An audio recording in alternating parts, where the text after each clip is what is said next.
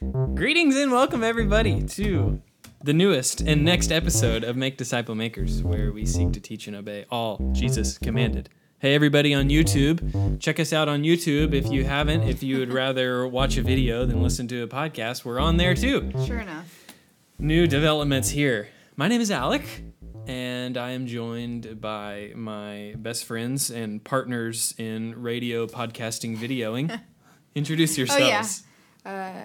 Me llamo Brooke. I like that. Espanol. Whoa, okay, not done. You have more than one name? Oh, eat meaning me. Okay. And I'm Ryan. Hello. We are glad that you have joined us again, and today we want to talk about really primarily what it looks like to live a life worthy of the gospel. And here in a second, we're going to get into some of the different scriptures that talk about that. There are plenty, a myriad, plethora. What are other words? Lots. Cornucopia. Lots. worth of scripture. Really, the whole Bible is showing us how to live our lives in light of what God has done. But there are a few in particular that we're talking about. But first, I want to start off with a story of one of our students that on a Wednesday night brought a friend. And I went up and talked to this group of guys and girls and asked this one girl that was new that I had never seen before, what her name was, who she came with, and she told me. And I was like, oh, that's cool. Thanks for coming and hanging out. She said, yeah, I really enjoyed it. I had a good time. And I said, sweet, do you normally go to a church? And she said, no, I'm not very religious, but I'm friends with this girl who is one of, in our student ministry. I'm friends with this girl, and her and the rest of our friends, they talk about, God, and then they talk about church, and I was interested, and so she invited me, and I came, and I really liked it. And that was it was a real short conversation, but it really kind of went deeper into a lot of the things that we want to talk about. What it involved was clearly that this student, one of our students, was talking about the things of God, was talking about Christ, and was talking about church and what we do, and talking about how she loves it, how she's committed to it in school, Right. or wherever they were. They seemed like they were close friends. So it seems like wherever they are, whatever they were doing, this girl was allowing God to use her, and she was talking about the things of God wherever she went.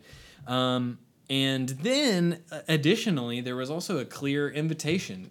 She didn't just let it stay there in conversation. Right, She wanted to bring this girl along on her journey of following Christ as well. Which we know that the Bible calls us to make a clear invitation. And I don't know. I would guess that this girl is also sharing the gospel and talking about what Jesus has done to save her. But at the very least, when she came to church that night, she did hear the gospel, and she heard what God has done to save sinners through the life, death, and resurrection of Jesus. So we see this here, how this girl was living her life. She was she was talking about the things of God, talking about church. She invited this girl, and this girl got to hear the gospel because of her faithfulness. And so this is illustrative. It is a illustration of really what it looks like to live a life worthy of the gospel. And we're not saying that this person is perfect or whatever, but it was a good example that we want others to follow as well. So we wanted to talk about that.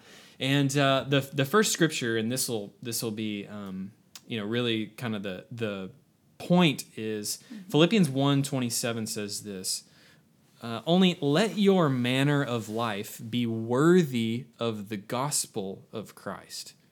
Let your manner of life be worthy of the gospel of Christ. So what Paul's saying is he wants our behavior, the way that we live our lives, everything that we do needs to be worthy of the gospel. And we say, well, what is the gospel of Christ? Well, the gospel communicates to us what God has done to save sinners through Christ. And we know that the only thing that it takes is a simple faith in Jesus. That's it. We don't have to work our way to God. We don't earn our salvation in any way at all. What it takes for us to embrace the gospel is nothing. Yeah. Which is counterintuitive to the way that humans work. We Like think everything we do everything we do. Yeah. We think we go to work and therefore we get money for it, or we study for a test, we take the test and we receive a grade for it. That's the way that our human lives work, except when it comes to the gospel of Christ. Right. We bring nothing, and we receive everything. Yeah. And so living a life worthy of the gospel then flows from a changed heart. So first, we have to understand the gospel, that we didn't do anything to deserve being saved by Jesus, yet he still loved us enough to die on the cross, lay down his life, and then God raised him from the dead, defeating death and ultimately giving us life abundantly now and eternal life. So then we live out of that. We live out of a changed life. It's not somehow working our way to it. And so now we live a life worthy of that. What does that mean? It means a lot of what this story was. It means we can't help but talk about the things of God. We live our lives in such a way that's consistent with, I've been saved. Right. Apart from no work that I've done. I didn't deserve it. And then I live my life in that way. And so that's what we're called to do. And Paul talks about it in a few other places as well, to live a life worthy of the gospel, or to live a life worthy of the calling in which you've been called. And that's what we're supposed to do. Brooke, share another scripture that kind of illustrates this and talk about it a little bit. I shall. Acts 4, so Peter and John before the council, they're brought in before these guys, and, they're asking them, by what power, by what name did you do this? Clearly, this isn't them just like asking, like, oh, what were y'all talking about? They're trying to trap them here, but that does not stop Peter and John from proclaiming the gospel. You go on and, it says, like, this is in the name of Jesus. And then in verse 11 is where I'll pick up, and it says, this Jesus is the stone that was rejected by you, the builders, which has become the cornerstone. And there is salvation in no one else, for there is no other name under heaven given among men by which we must be saved. Then it goes on, it says, now when they saw the boldness of Peter and John and perceived that they were uneducated common men, they were astonished, and they recognized that they had been with Jesus. And it drops down just a little bit and basically says, like, they couldn't not talk about Jesus. They couldn't not talk about what they had seen and heard, is what it says in verse 20. And I think this is just an amazing picture and is directly applicable to today, and thinking especially students, whether you're in middle school or high school or college, you are surrounded by literally hundreds of people every day. And even if you're homeschooled, whatever activities you're involved Co-ops. in, whatever you've got, there are people that in your life that do not know Jesus as their Lord and Savior. And there's no other way for them to be saved. Just like it says in verse 12, salvation is in Jesus Christ alone. And Peter and John, though they were seriously under threat here, they couldn't not talk about it. They knew that is where our hope is found. That's where their hope is found, and they had to share that hope. They had to testify to what they had seen. And it's just such a cool picture also that it says, and they recognized that they had been with Jesus. Just like, that goes directly along with the story you were saying about our student. The guest that had come with her friend, had said, well, yeah, we hang out and they talk about this all the time. And, I just wanted to see what it was all about. And that's exactly like what's going on here. And so I love that. And it just is a good reminder of the opportunities that we have, no matter where we are, whatever life stage we're in. This does not change, that we are called to share our lives and the gospel with the people around us. And this is encouraging to me, and just seeing the way that they talk about the boldness of Peter and John, and that we can only have that boldness because we're filled with the Holy Spirit, which it says earlier on. It says, then Peter, filled with the Holy Spirit, said to them. So, yeah. I love that they're just normal dudes. Right? Yeah. Normal Yeah. dudes that have been radically changed by Right. what Jesus has Totally. done. Yeah, I That's love it. They're not educated. They don't have seminary degrees. Right. You know, They didn't like plot this out beforehand. Exactly. Right. Yeah, you there know. was no like special plan. We cannot but speak of what we have experienced, and the same is true for us today. When we've been radically gripped by what Jesus has done, it's going to change everything about us. Yeah. I think even as human beings, I mean, even thinking of the impacts of social media, the reason why we share is because when we get excited about something, we want to share it with other people. Right. We want other people to get on board and see how amazing, whatever this thing is. And so I think that's just how we were designed by God as Totally. creatures, is to share. And what greater joy and freedom to share than the gospel. So I love that you said that too. And as we're talking about this, another scripture that popped up was in John 13:35, where Jesus said, by this, all people will know that you are my disciples, if you have love for one another. And I thought this was worthy in bringing in, because people are always watching. They're always watching. They're wondering, just like that girl's friend, hey, what's different about them? And they're going to see the way that we treat each other, Christians to Christians, right? I mean, are we treating each other the same way that the rest of everyone else in the world treats each other? Are we reacting to things that are unfair or weren't right, or if we were wrong? Are we reacting the exact same way the world does? Then it's like, well, what's different about them at all? I can join any club. No, it's fine. And so I think it's super, super important. And just thinking about, hey, the way that we treat each other, people see that. If you don't mind me saying one more thing, but when you were saying live a life that's worthy, according to the gospel, there was that little bit of part of me that's like, oh, worthy, like, I got to be good enough. Right. Like mom and dad paid for these SAT, prep, tutor, whatever. Like I got to be worthy. I got to do well, or they're going to be, and maybe that's a little bit of my own self coming out and reflecting in that, and just, so I love what you said, and just reminding ourselves that, hey, you did nothing for this. This is totally backwards to everything else that you know. Totally. And like, when God sees you, he sees the perfection of his son, because you're in Christ.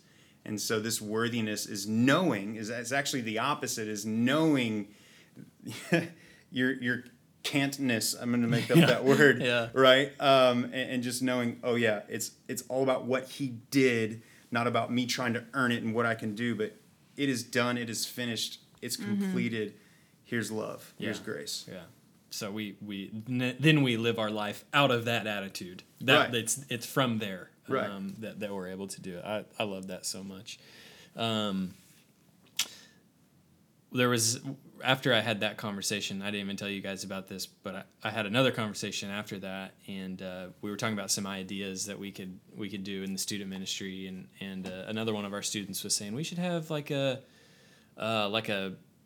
mentorship, like discipleship with the older students and the younger students, and I was like, yeah, that'd be awesome. We have so many, the grades sometimes don't really know each other very well because there's just, so many kids. They're not really sure where to start. So like, we should do this thing. And I was like, yeah, it's a great idea. We'll talk about it. We'll get it going. And then I said, well, but it is going to take like some more time commitment out of you guys. Right. You're already, I know you guys are really busy. Right. And this one student responded and goes, this is my life. And I was like, okay. That, like, yes, that's spot on, of like, I might have all these bajillion things going on, I might have to study for 30,000 tests or whatever and decide my life by the time I'm 13 years old. But I still know, like, if I've been with Jesus, if I've experienced the gospel, if those things are true about me, this is my life. This is my priority. This is Like, everything. yeah. This is No, I everything, love that. and then it permeates everything else I Right. do. I'm gonna make sure I'm prioritizing the things that God's called me to do, and then in everything else as well. My life is gonna be worthy of the gospel. Totally. So that was really good. Anything else you guys want to say on this topic? Yeah, just real quick, whenever we talk about this, it reminds me, because we're talking about this came from, someone inviting their friend because they noticed they were talking about it and they want to see what it's all about. And I just can't help but think about in my own testimony and God drawing me to himself. This is a major piece of how the Lord drew me to himself was through someone else's actions and words and the way they carry themselves. And it was in college. It was a friend that I worked with, and I knew him before he was a Christian. And then when I came back from summer, he was completely different. And it was really, really cool to see that, man, there was really something different about this guy, right? He wasn't the first person in the Bible Belt, East Texas, to say that he was a follower of Christ, right? I'd heard that, 1,000 times, and that was kind of fine. But it was really the first time that it came to life of this person has been transformed. Something different. Like, it's not just like, oh, he's going to be a good boy now. And no. Like, he has been transformed from the inside out. He's been, like, his heart of stone into a heart of flesh. He now has the Spirit inside of him. There's something, and I didn't know those things then. I just knew that, man, there's something different. And under the stress, he just had this peace and this joy that was real, and it was consistent. And it's not like he was perfect all the time, but it was like, man, there's something different about this guy, and I want that. Whatever that is, I want it. And the Lord used that to draw me to himself. And it's just, I can't help but think about that. Yeah. It's awesome. So we never know who's watching and who we can impact and for the good. Yeah. The Lord to use us that way. That's cool. Totally. I love it. I don't have that story, but I was, I ended up coming to know the Lord because somebody invited me to church. It wasn't, I didn't grow up going to church, but I heard the gospel for the first time because somebody invited me to come to a Wednesday night youth group, which changed my life forever. And so, you never know what one invitation will do. And the way that you conduct yourself really is what we're talking about. Right. Is God can use to change eternities and life. Yeah. Totally. Yeah. There's some crazy statistic out there about like the number of people that like even end up in church is just because someone took the time to ask them one time. So not that that's only what we're talking about, but that's not a bad way to start. Yeah, totally. Wow. Awesome. Good stuff. Well, we're praying for all of you listeners that you would embrace the gospel, that you would trust in Christ alone to save you, and then you would live a life in response to that would be worthy and reflective of what God has done in Christ. And we know that there's no other name which men and women shall be saved except for the name of Christ. So that's what we're all about. So, good stuff. We'll see you later. Adios. Bye. Until next time.